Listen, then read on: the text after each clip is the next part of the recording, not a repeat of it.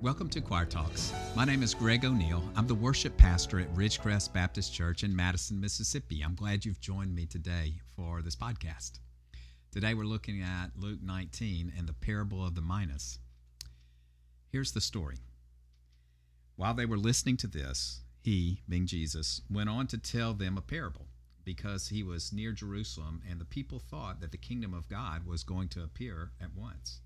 He said, "A man of noble birth went to a distant country to have himself appointed king, and then to return.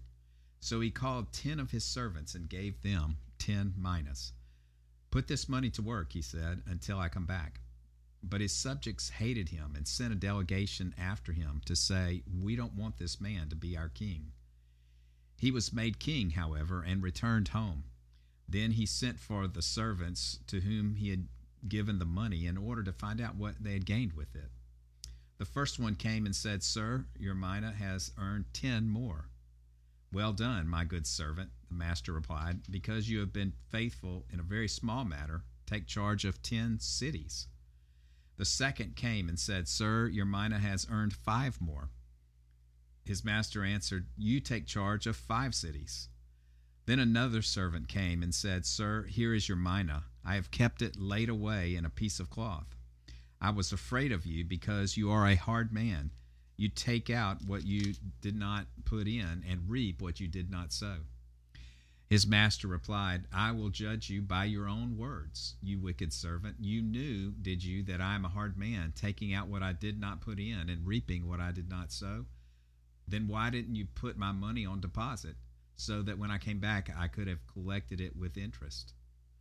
Then he said to those standing by, 'Take his mina from him and give it to the one who has 10. "Sir,' they replied, 'he already has 10. He replied, 'I tell you that to everyone who has, more will be given. But as for the one who has nothing, even what they have will be taken away. But those enemies of mine who did not want me to be king over them, bring them here and kill them in front of me.'" I love how Jesus told stories. They make things easy to understand because stories engage your mind and your imagination through images and narrative. They make difficult concepts accessible to us. But at the same time, however, they're also complex.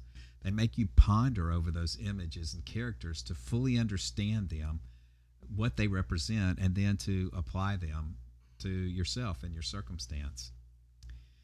So here's the parable of the minas.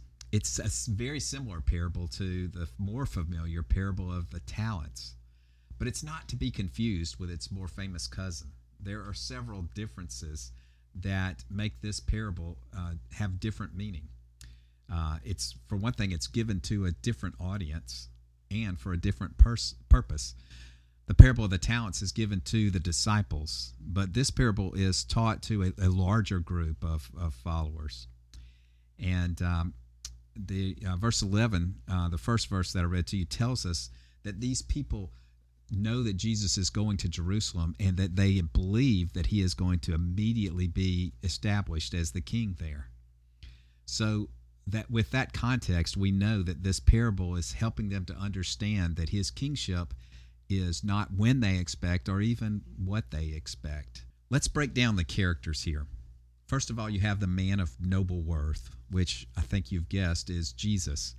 Even though in parts of the parable it doesn't sound like a very Jesus type of person, that is who he represents. And remember, a parable isn't a perfect story. It doesn't, the character of the people involved don't always exactly match the character of God or of Jesus. But in this case, it is definitely talking about Jesus.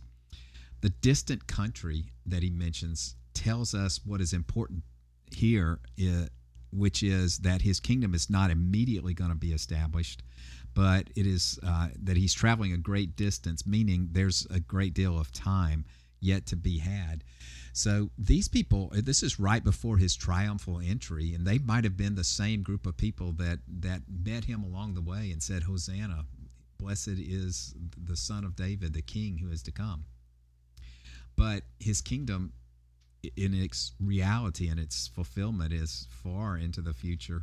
Perhaps it's what Revelation refers to in chapter 11 when it says, the kingdom of this world has become the kingdom of our Lord and of his Christ, and he will reign forever and ever. Then there's the 10 servants. These servants represent his followers. The word here is doulos, or those slaves or servants.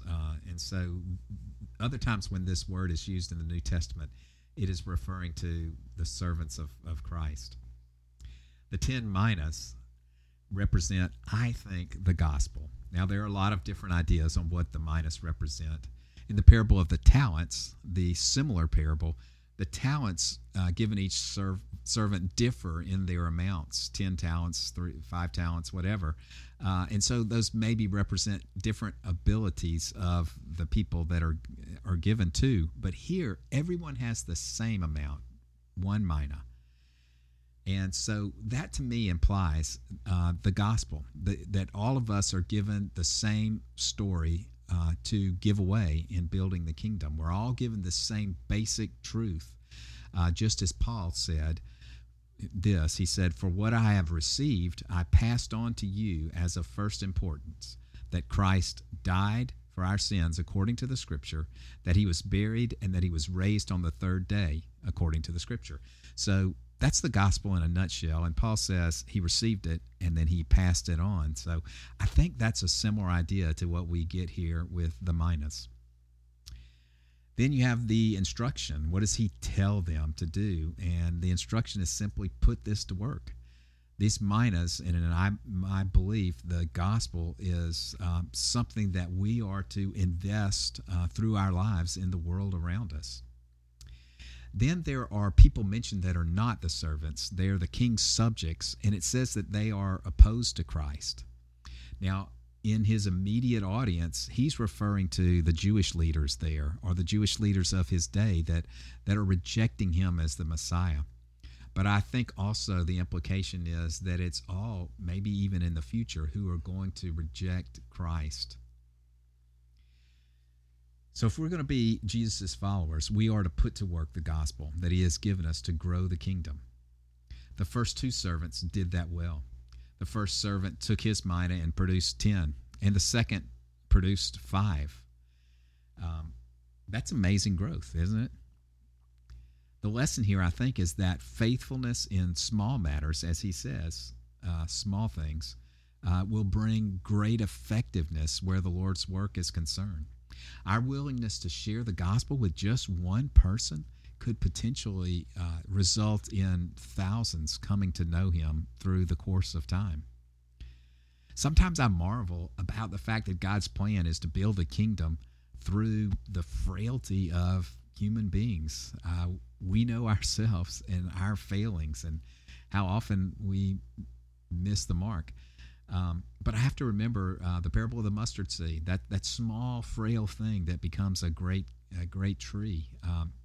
God is able to abundantly use even our frailty.